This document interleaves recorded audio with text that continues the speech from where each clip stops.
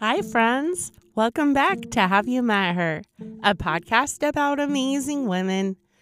I'm Paige, and I've been digging into the lives of some lesser-known women in history and then sharing some of their stories with you.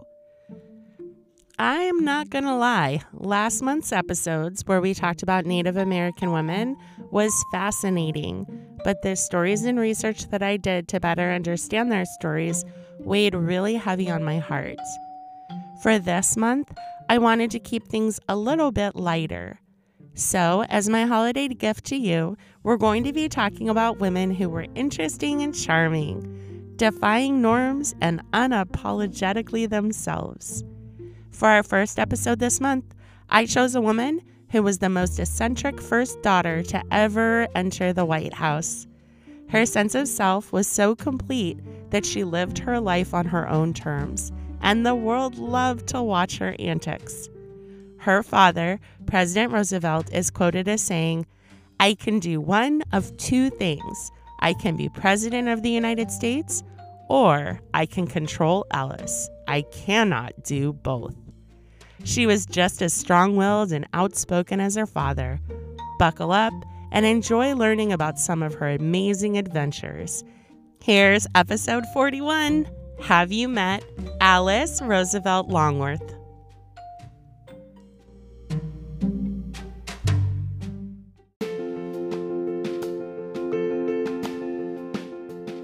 Never once in my previous 40 episodes have I ever claimed that the women that we talk about are perfect. Some of them aren't even completely likable, but every single one of them had a passion, an action, or a viewpoint that is worth celebrating and admiring. And that's the thing. History is full of imperfect men that are collectively forgiven for their problematic features. We ignore, avoid, or just don't ever talk about their errors, while still celebrating their successes. Through my research, it's become more and more apparent to me that women in history aren't given that same attitude. We use any unlikable, problematic, or errors made by women as the reason why we don't need to bother learning about them. And if a woman is strong and builds a platform for herself, it's viewed as annoying and in bad taste. It's a double standard that women bear in the world, and a motivating factor to why this podcast is so important to me. So what does all this have to do with Alice Roosevelt Longworth? Well, you might not agree with Alice's life choices, and that's completely okay. We get to decide who we are and what's important to us. But even if we don't necessarily like all of Alice, I hope that her outrageous, big personality at least brings a smile to your face, and you can admire her confidence and her quirks. On September 14th, 1901, the President of the United States, William McKinley, died from the gunshots that an assassin had fired into his stomach at point-blank range 8 days earlier. We talked a little about anarchist Leon Kolgosh in episode 3 about Elma Goldman, but anyway, per custom and political appointment, Vice President Theodore Roosevelt was sworn in as the 26th president on this day. Polls of historians and political scientists rank President Roosevelt as one of the greatest presidents in American history. Popular culture is said to rank Alice Roosevelt Longworth as the most well-known and controversial first daughter. Let's talk about why. Baby Alice Lee Roosevelt was the only child born to Theodore Roosevelt, at the time a New York State Assemblyman, and his first wife, named Alice Hathaway Lee Roosevelt, a Boston banking heiress. For those Hamilton fans out there, Theodore was the fourth cousin, thrice removed, of the Schuyler sisters, Angelica, Eliza, and Peggy. Baby Alice was born on February 12, 1884. 2 days later, tragedy struck the family twice. First, Theodore's mother, Martha Stewart Bullock, died of typhoid fever. Then, just 11 hours later, Mama Alice died of undiagnosed kidney failure. 25-year-old Theodore was devastated. He had loved his beautiful wife and was overcome with grief. The loss was too much to bear for most of his life. Even in his autobiography, he left out any mention of his wife Alice. Needing to tend to his own grief, Teddy left for his ranch in the Badlands of North Dakota. Baby Alice was sent to his sister Anna to look after. Although this sounds like a heartless, dismissive thing for a father to do, it really did turn out for the best. Teddy got to beat up a gunfighter in a saloon, he hunted buffalo, and he drank in North Dakota. Meanwhile, baby Alice was looked after lovingly by her aunt, whom she called Aunt Bai. Anna lived in a house full of books and was an independent, smart woman. Aunt Bai left a great impression on Alice. She admired her aunt and would go to her for advice and connection throughout her life. Alice said in her later years, talking about her Aunt Bai, "If Auntie Bai had been a man, she would have been president." While Teddy was in North Dakota dealing with his trauma, he did write often to check on his daughter. He called her Baby Lee because the name Alice was just too painful for him. In one letter he sent to Anna, he said, "I hope Mousiekins will be very cunning. I shall love her dearly." In December of 1886, Theodore married his high school sweetheart, Edith Kermit Caro, and sent for his daughter to come and live with them. Edith had known the mother Alice. Her beauty and spirit seemed childish to Edith, and Edith was jealous of her husband's obvious love for his first wife. This jealousy had a huge effect on how Alice was treated. The relationship between young Alice and her new stepmother was cold and dismissive. Her parents ended up having 5 children, and those children always seemed to be favored by Edith because they were her children, and by Teddy because when he looked at his older daughter, he was reminded of his wife Alice. So basically, Alice's formative years were spent with not much affection from her parent figures, except Aunt Bai. Instead of making Alice shy, insecure, and withdrawn, though, Alice became independent, outgoing, and extremely self-confident.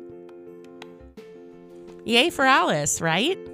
Well, not according to her parents. While her father served as the governor of New York, Edith suggested that they should probably send 15-year-old Alice to a conservative boarding school, hoping that they would be able to teach Alice to behave like a proper young lady. When Theodore brought it up to Alice, she refused to go, taking to her room and crying daily, saying that if he forced her to attend, she would find a way to publicly shame and humiliate him, a harsh threat to a politician.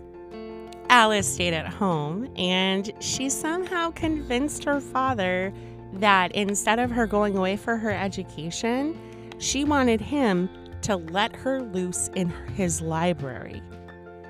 Through his books, she taught herself astronomy, geology, even Greek grammar.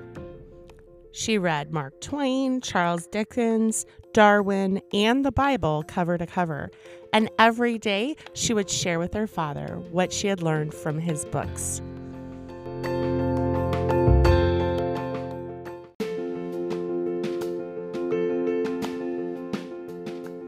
When Theodore Roosevelt was sworn in as president, their family moved into the White House.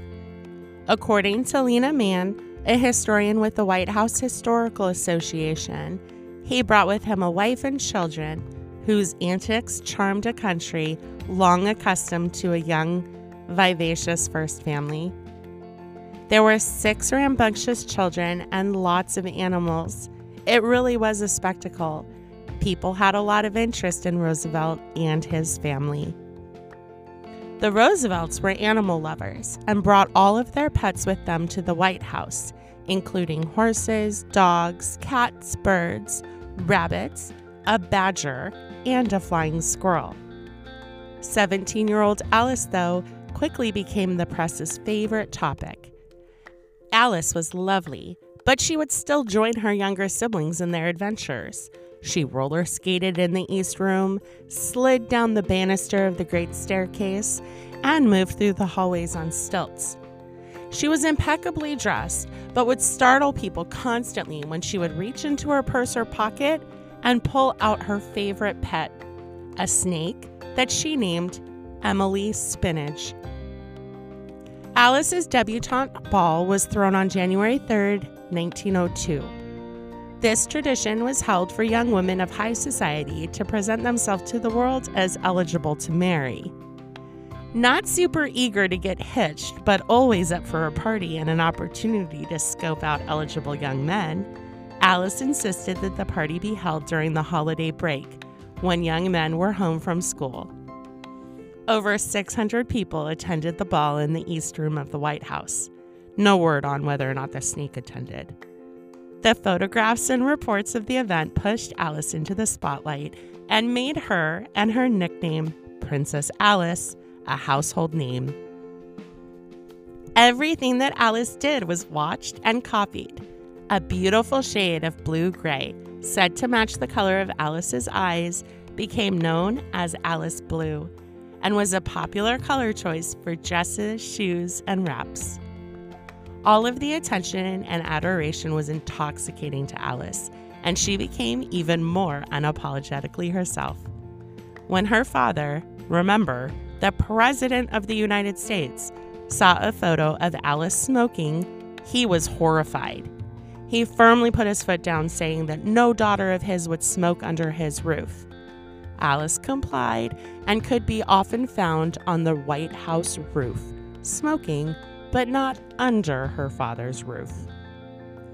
Alice's antics completely stressed out her parents. Why couldn't she be prim and proper?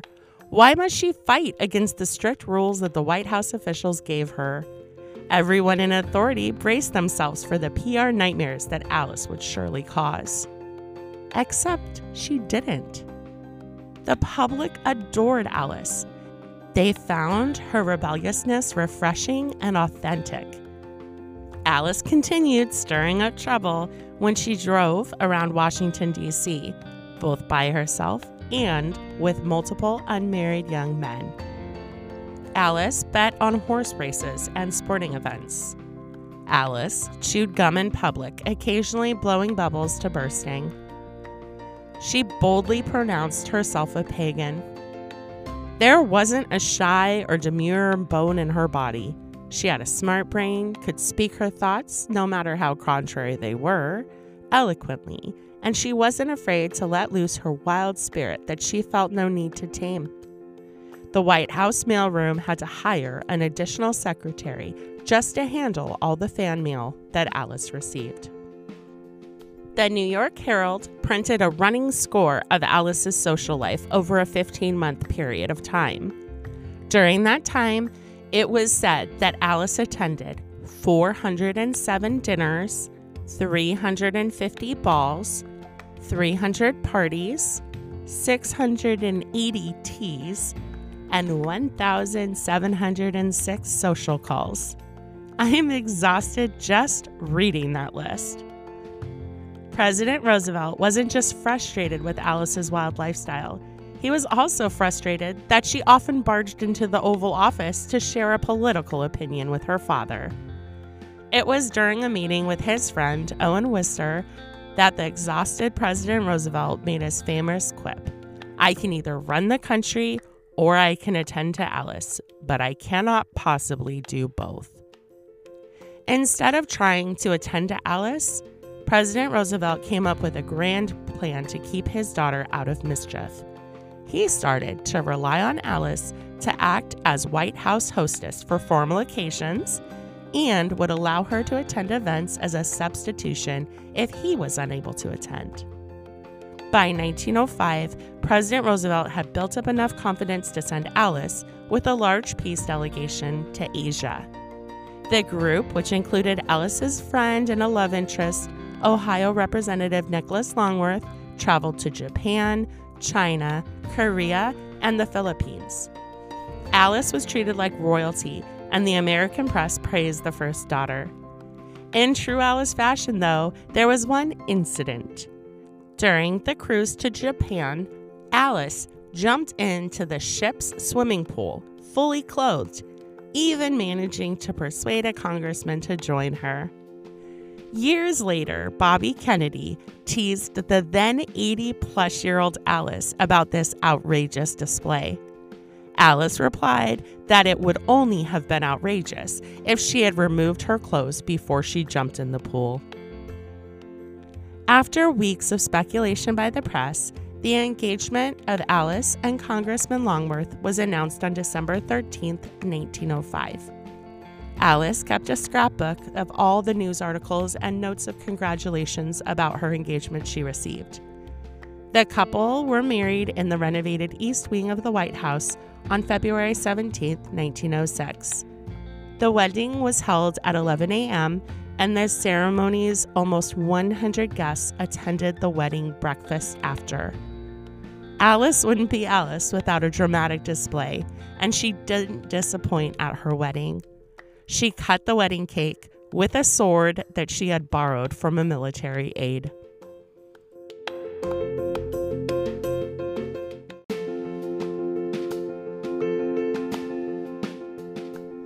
Now that Alice was married, she was no longer a first daughter living at the White House, but she remained a frequent visitor.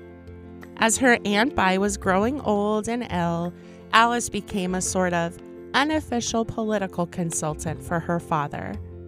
The press continued following her exploits. In 1906, Alice was forming a prominent, if unofficial, political persona. When she campaigned for her new husband in Ohio, one newspaper wrote, if one and only once Ohio could vote for Mrs. Nicholas Longworth instead of her husband, what a landslide there would be. When the time came for the Roosevelt family to move out of the White House so that President Taft and his family could move in, Alice buried a voodoo doll of Nellie Taft, the new First Lady, in the front yard. When Alice's magic was found, she was officially barred from the White House, the first of 2 times that happened. The second was after a particularly bawdy joke at Woodrow Wilson's expense. Alice remained married to Congressman Longworth, but they weren't always happy together. Nicholas was a drinker and had girlfriends that he saw throughout their marriage. Alice decided that what was good for the gander was good enough for the goose, and had her own romantic relationships outside of her marriage.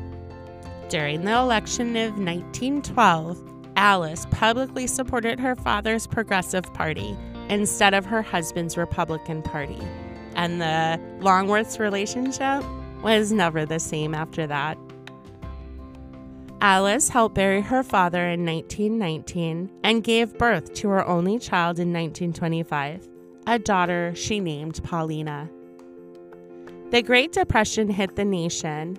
Nick Longworth died in 1931, and Alice decided to allow pictures of herself to be used in cold cream and cigarette advertisements, a way to earn money to support herself and her daughter.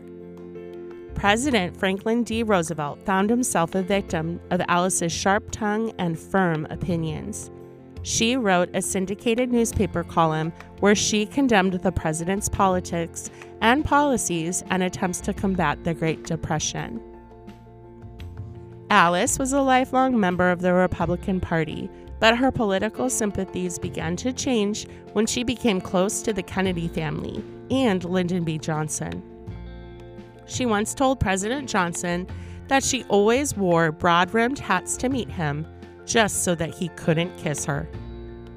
She was also recorded in a telephone conversation with Nixon and on the Nixon White House tapes, criticizing the 1972 Democratic nominee. Nixon called Alice the most interesting conversationalist of the age and said that no one, no matter how famous, could ever outshine her. For 6 decades, Alice hosted a salon in her DuPont Circle home. It was here that views were shared, favors were exchanged, and deals were struck.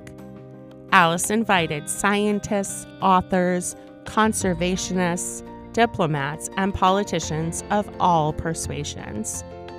She remained known for her witty remarks. Embroidered on a pillow in her home was the saying, "If you can't say something good about someone, sit right here by me."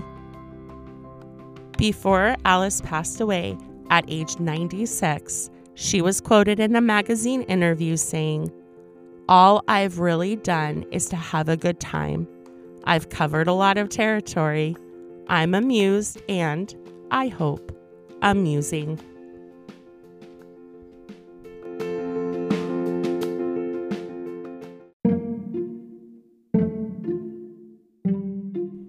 One of my favorite things about Alice Roosevelt Longworth was that she knew that she wasn't everyone's cup of tea.